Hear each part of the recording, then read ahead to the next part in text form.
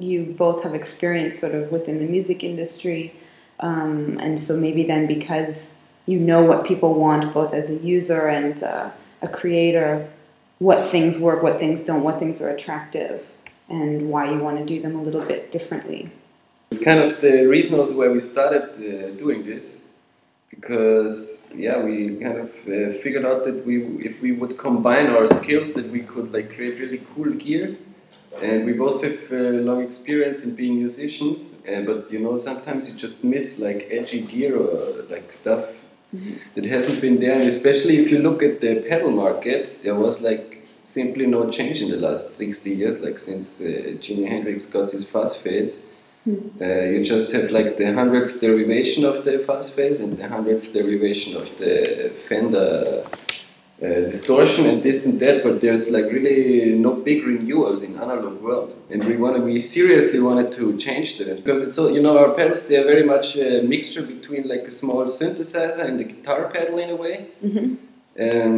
Because we both come very much from this like modular synthesizer idea that you patch up stuff, so your signal path is not given by the instrument, but you can choose yourself what you want to do with like all the possibilities.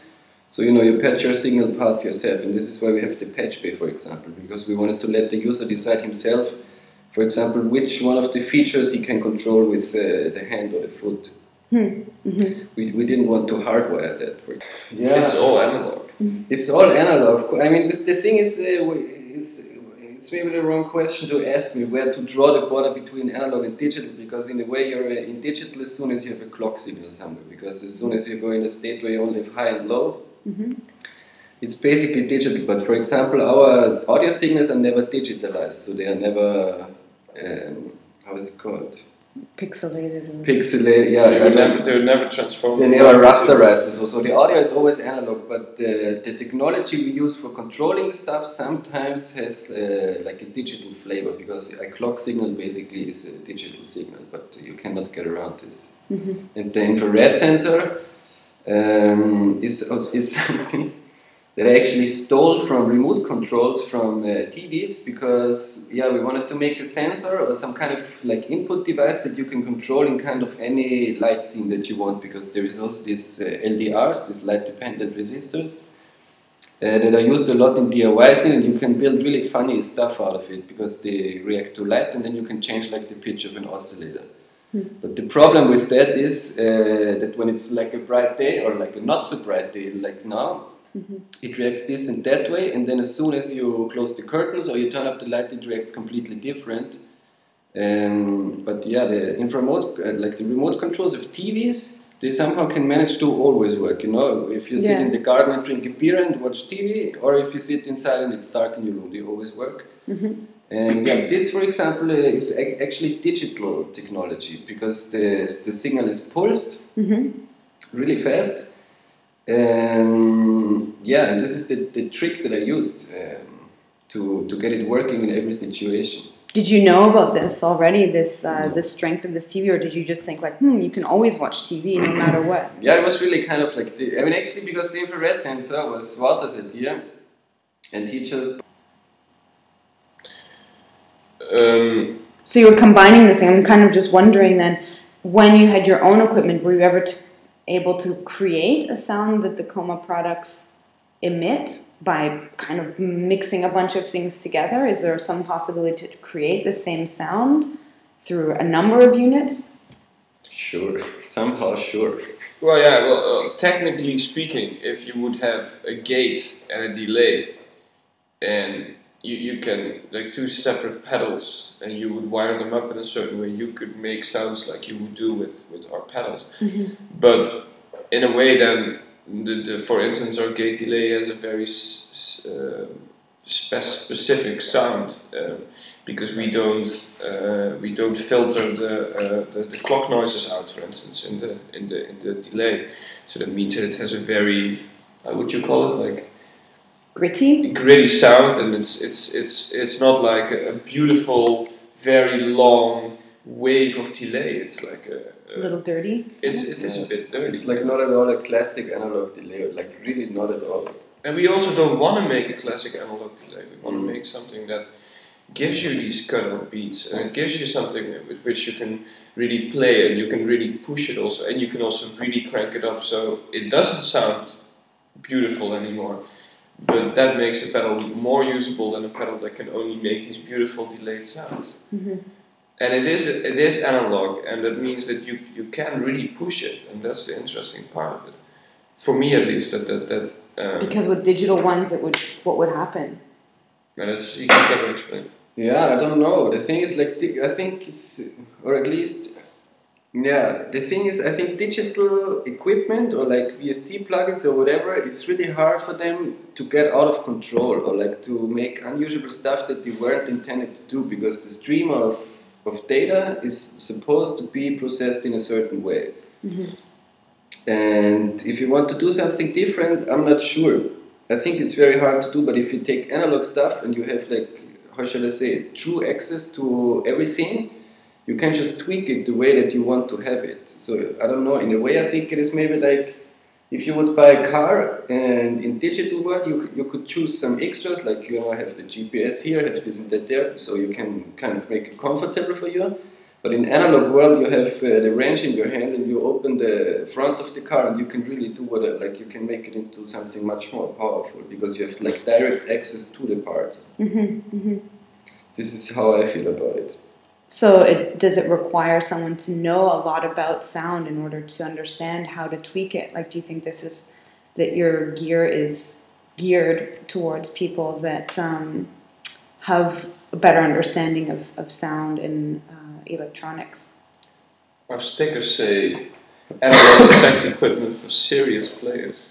No, but I mean, what I hear sometimes is really that people say it's not something that you get the first day and you immediately start understanding everything, using all the functions and everything, but it really takes you some time to get into that matter and have fun with it. But this was also our aim in the beginning, to not make something that you have the first day and you used it and then, okay, you know what it's doing and you can then use it as a tool maybe also, you put it somewhere, but it should be something where you actually know what kind of sound that you want and you have like a projection of what you want to do with it, but you still have to kind of work your way a bit through it. I mean, we don't of course want to put obstacles in the user's way, but it's quite complex machines, so in order to understand and use everything, really you need some time to spend some time with it. Mm-hmm. And especially very much, like from the emails or the responses that I get, this is super much appreciated. Mm. That people say, I really love the fact that I have to work my time with that machine in order to get the sounds that I want. And it's not like boring, turning 3 knobs and that's it or so. In the end, it's a processor, and it's literally how you, like, if you want it to make your sound better, or whatever is better in your mind, yeah, of course you can do it, but it's not like you plug it in and it sounds all of a sudden amazing. Mm-hmm. No, that's also not fun. That's not fun. But I also think that's a common mistake anyway, because I remember the time when I was still playing a lot of guitar when I was 14, 15 and the internet started to come to the homes and I was on like guitar forums. Mm-hmm. And people had the thought, okay, if I buy the same effect rig like James Hetfield and if I buy like the same amplifier as James Hetfield, then I have the sound of Metallica and I can be really good, but it's just not true. Yeah. So because just by possessing gear or by having gear, you don't improve anything like this. You have to work your way anyway. Mm-hmm. Mm-hmm. And James Hetfield also has to twist all those knobs. Yeah, of course. You know, I mean, it's not him having the gear that makes him James Hetfield in a way. It's like him using it in the way that he does it and playing the guitar in the style that he does. Yeah. So then, this is maybe another question: is the artists that are drawn to this product, are you being surprised by the diversity of people who want to use it and the sounds that they're actually coming up with as a result? Who make noise music, we have people who make jazz music, we have serious composers using it for electroacoustical projects, we have people that play in math rock bands, we have people that make dub, make techno. Serious pop producers. It's very, very, very broad. And I'm only proud when I see that all these people are finding a way to use our stuff, or see or have maybe the same idea that we have also in sound and in making music and use our tools to get to that point. And it is cool that it's such a versatile tool, because we were in the beginning thinking like, okay, who will use this? Maybe this genre, maybe this genre. And in the end, it turns out that everybody uses it, because that's true. It is in the end just a tool, and the musician in the end can make like the choices how to use it. And we are still surprised every time that somebody sends us stuff. That must be really fun. Yeah, and we literally also organize whole meetings within the office while we just play music of people that send that to us. Like last week we got a response from an Austrian composer who made like a full electro-acoustic set with our PD-101, I guess, with a baritone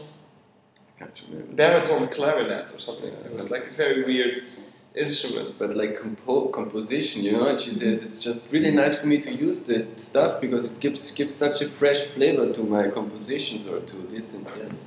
It's really funny. Yeah. Because we, in the very beginning, we intended it for people like us, so kind of noise musicians or so. And then there's like this serious Austrian composer that really likes it. So, or totally other people that use it for their stuff that we never thought of. Yeah.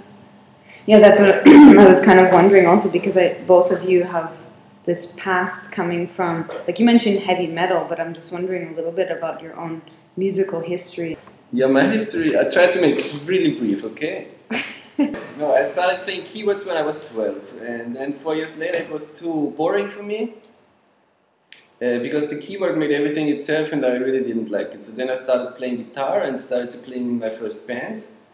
And that soon evolved to me playing in a like really technical chaos metal band called Man Killing Man. And this was really a nice time. And on the side I started with, this all kind of started also at the same time. I started doing synthesizers and playing in another project that is like was the complete opposite of this like loud, super fast, very short tracks, chaos metal stuff. There is like really soothing electronic ambient, like dark ambient drone stuff.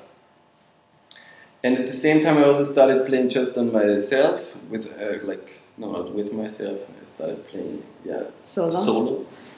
Just with my gear. And this all kind of elaborated in 3 streams next to each other. Then I also played in bands here in Berlin, but I stopped doing it because I don't have time anymore.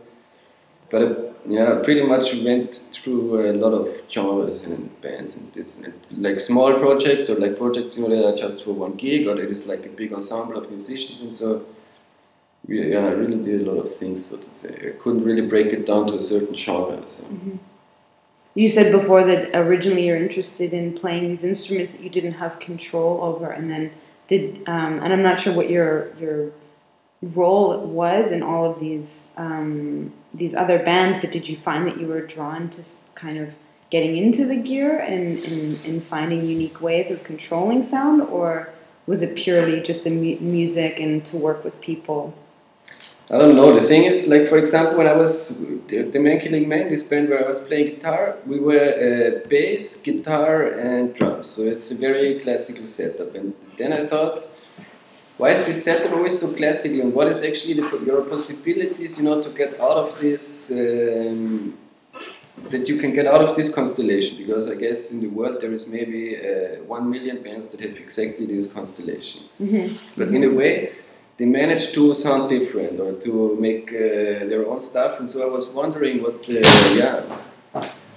enables you to do that actually. So then we started, for example, using the modular synthesizer also in Man Killing Man.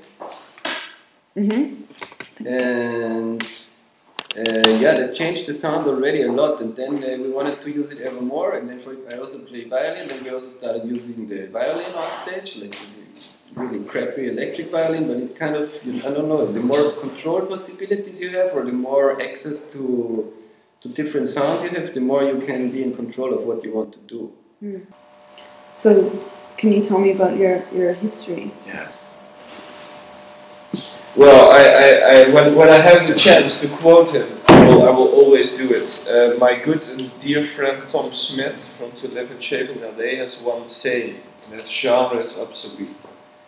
And I truly believe in that. Oh God, Kristin, come on. And I truly believe in that.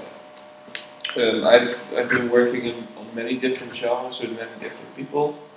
And that started all when I was in my teenage years. Playing in a metal band, which went to Speak up. more punk music, to very weird shoegaze, to noise, to drone experimental All different stuff. bands. All different bands and different projects, solo projects, projects with other people. And already on a young age I took that very serious. Like how old? I think I was 17 when I kind of really decided to take it serious, and took it until my 20 to really do it serious. And I put out an album on my own label, and that really worked well for me. What's the label called? Vatican Analog. So can you still find it online? Is it still active? Yeah, it's on Spotify. And so you were playing in bands, but you also started your own label. Was this happening around the same time? Yeah, I started the label together with. I ran the label together with another couple guys from my hometown in Holland. Mm-hmm. And what for me was the most important thing is to really add something to the scene, and to be also a true scene player in that sense. So inviting other artists to come and play, organizing shows, play a lot of shows ourselves, touring a lot, bringing out records of other people. Literally with one idea is to show the love. That was always our main goal. Of the community. Yeah, the community sense, and also we built up a scene, and everybody else was building upon that. And in the end, with Koma at the moment, we're doing the same. I mean, we're building a scene, and we invite everybody else to build upon that. And, for me, that's very important to have a large group of people that understand each other, or at least that feel affinity with one another and want to share what they do. Did you see an opening? Like, how did you come to this idea? Both, I'm kind of drawing a connection between this label and now Koma, and the communities in Holland and versus Berlin as well. Like, when you decided to make this label, did you want to promote Dutch artists, or was it broader than that?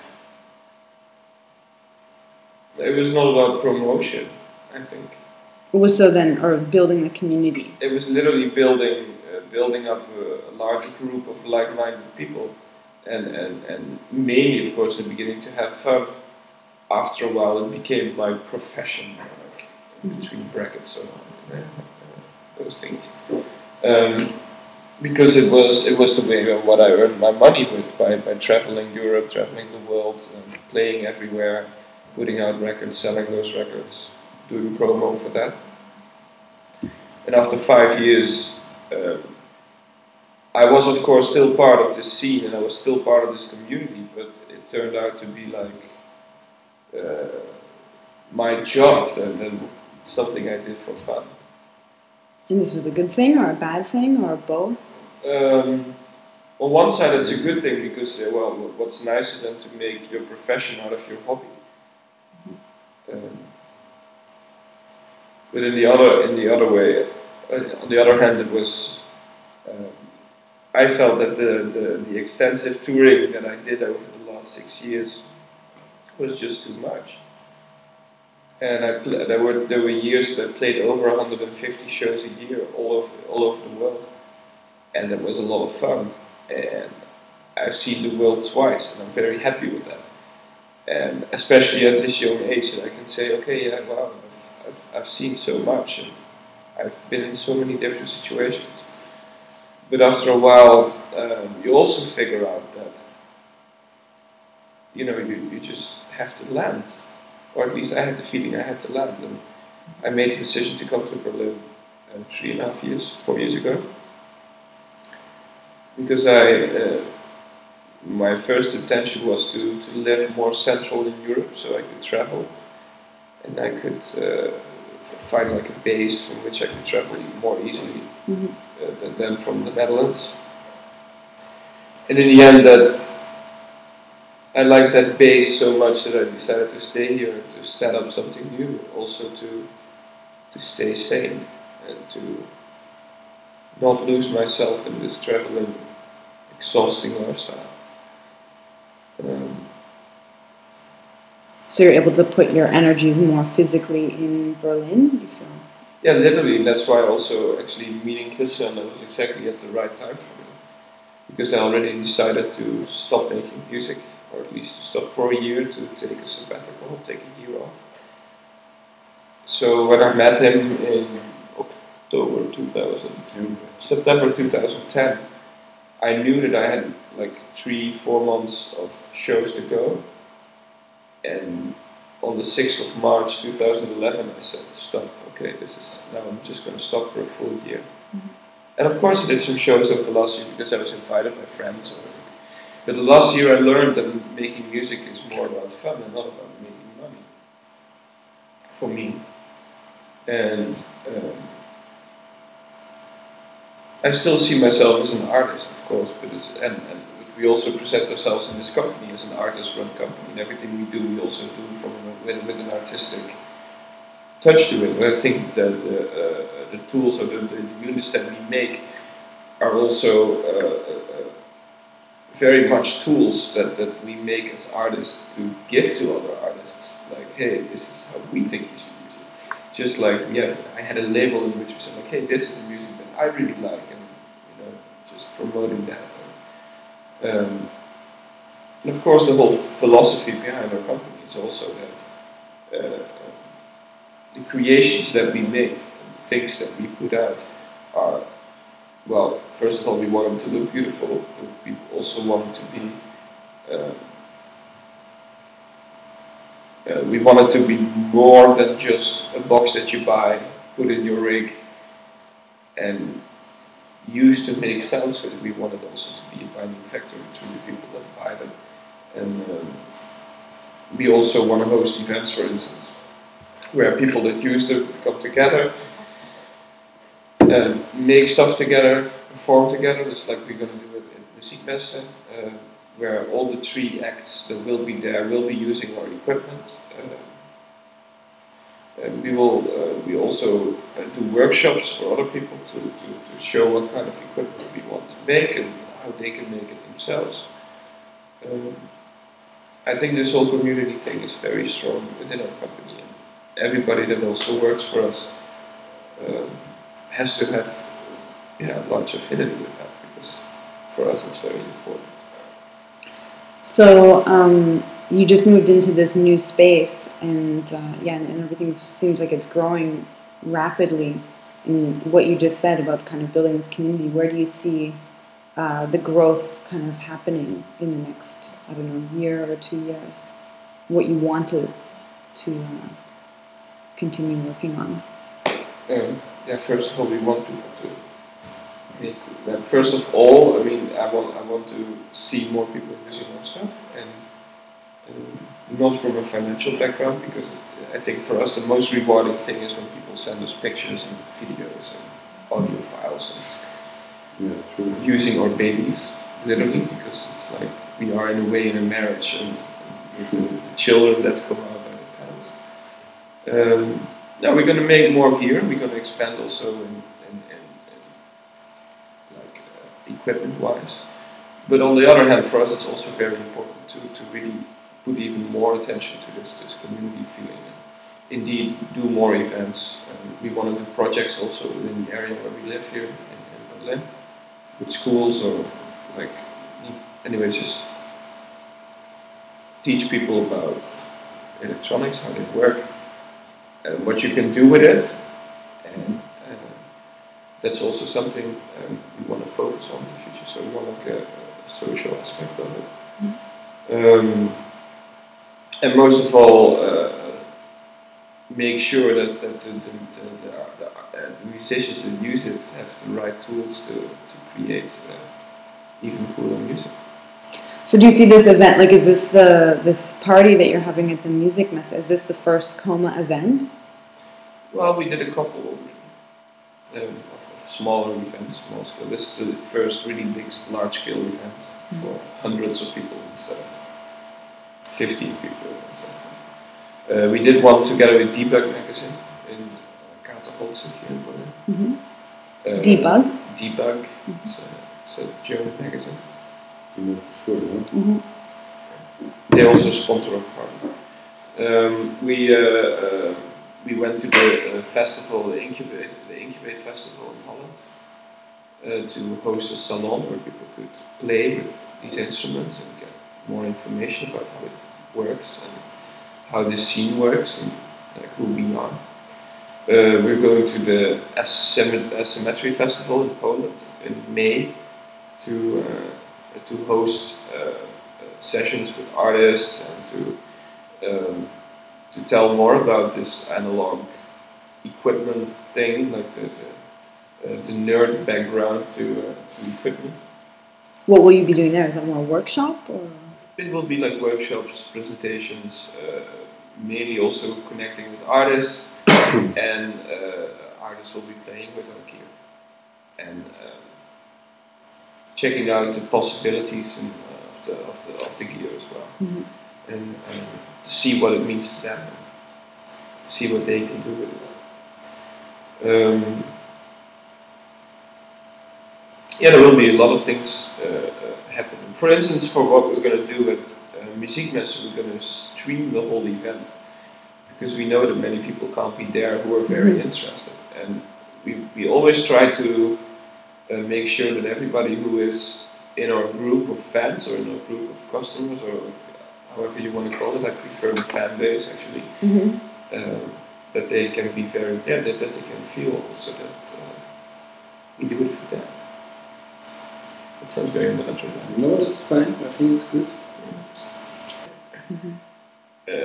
Are these are people just that came to you, or how does people this? that came to us or we got in contact with because they share the affinity for good gear.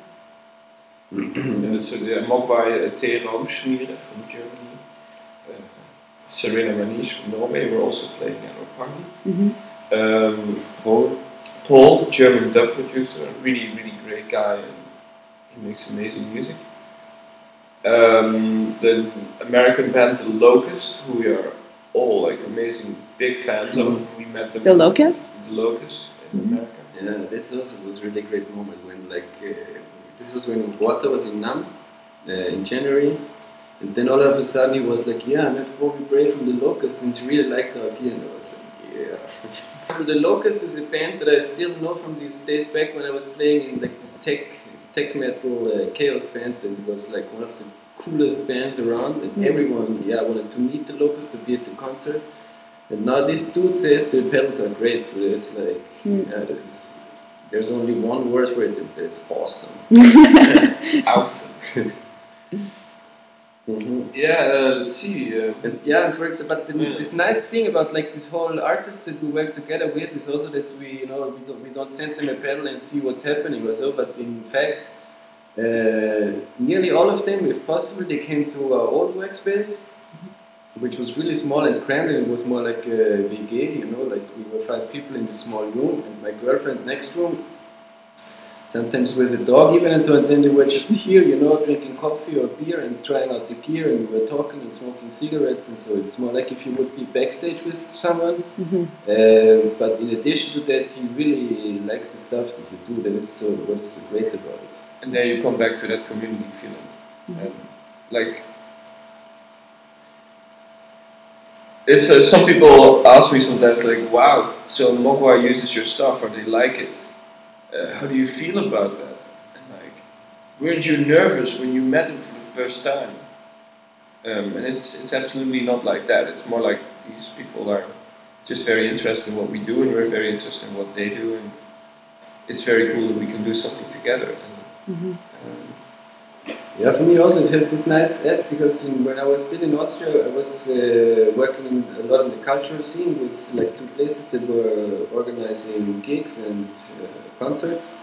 So of course I met a lot of bands backstage, and I really liked it all the time because it's just people that have a lot of experience music-wise and travel-wise, and have a lot of stories to tell and so on. And I kind of missed it when I moved to Berlin, that I meet musicians on stage or so, and I can talk to them later in a way, but there's like not this kind of really connected, this evening feeling. Because for example, in Locust also once played in the Capo where I was working. And I remember still, that this was so nice for me to meet them simply, And now I have this again in my company, and that's so great because I could have never thought that if you have a company that you can actually hang out with artists and stuff. It's really cool. It's not like a work, like a work relationship. It's more like, a mutual understanding. Yeah, maybe so. Sharing some love. Yeah, exactly. When Teran Junior was here, he's just such a nice student. Yeah, it was so great talking to him about this, and like not even music, so just talking about life and stuff. Yeah.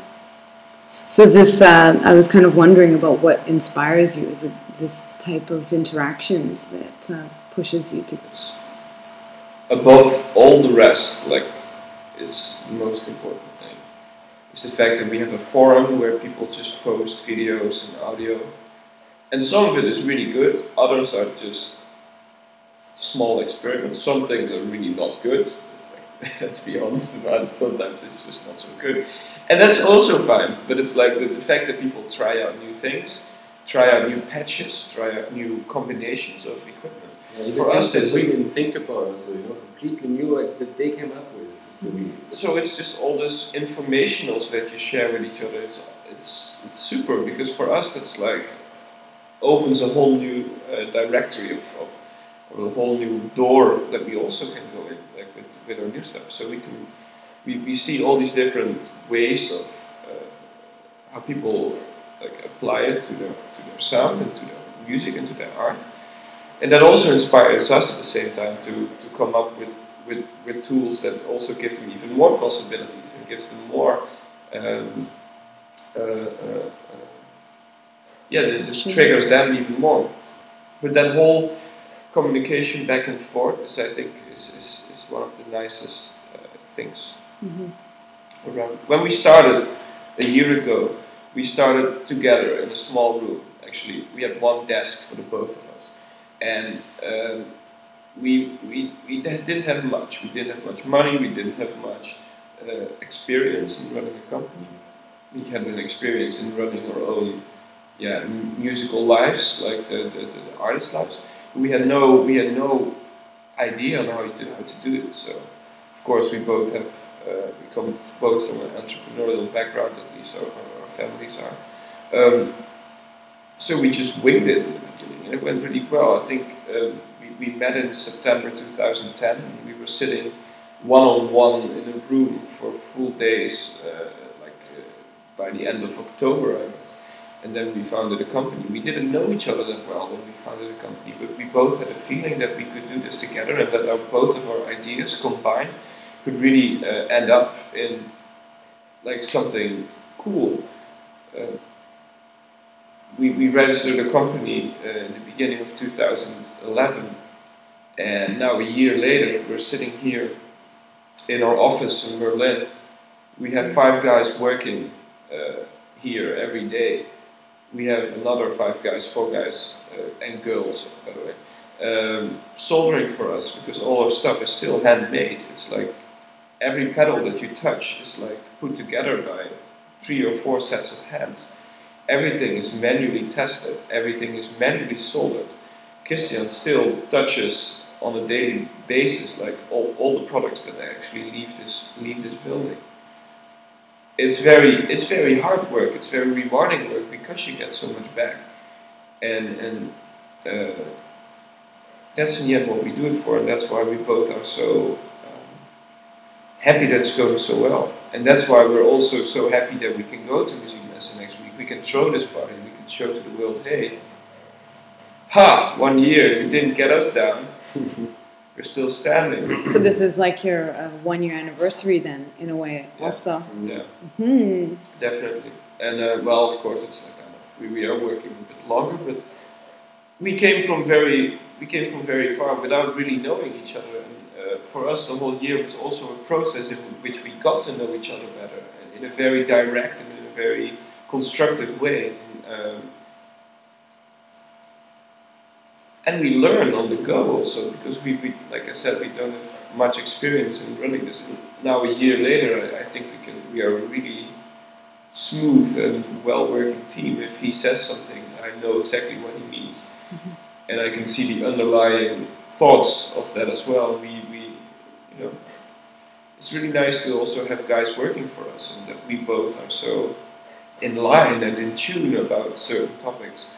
Because we discussed it over and over and over, and since we founded the company, we actually there's still conversations that we had in the beginning that we are still having, but then on a completely different level, because we've learned so much along the way that we are now, for instance, you see that we become, how do you call it? Routineers.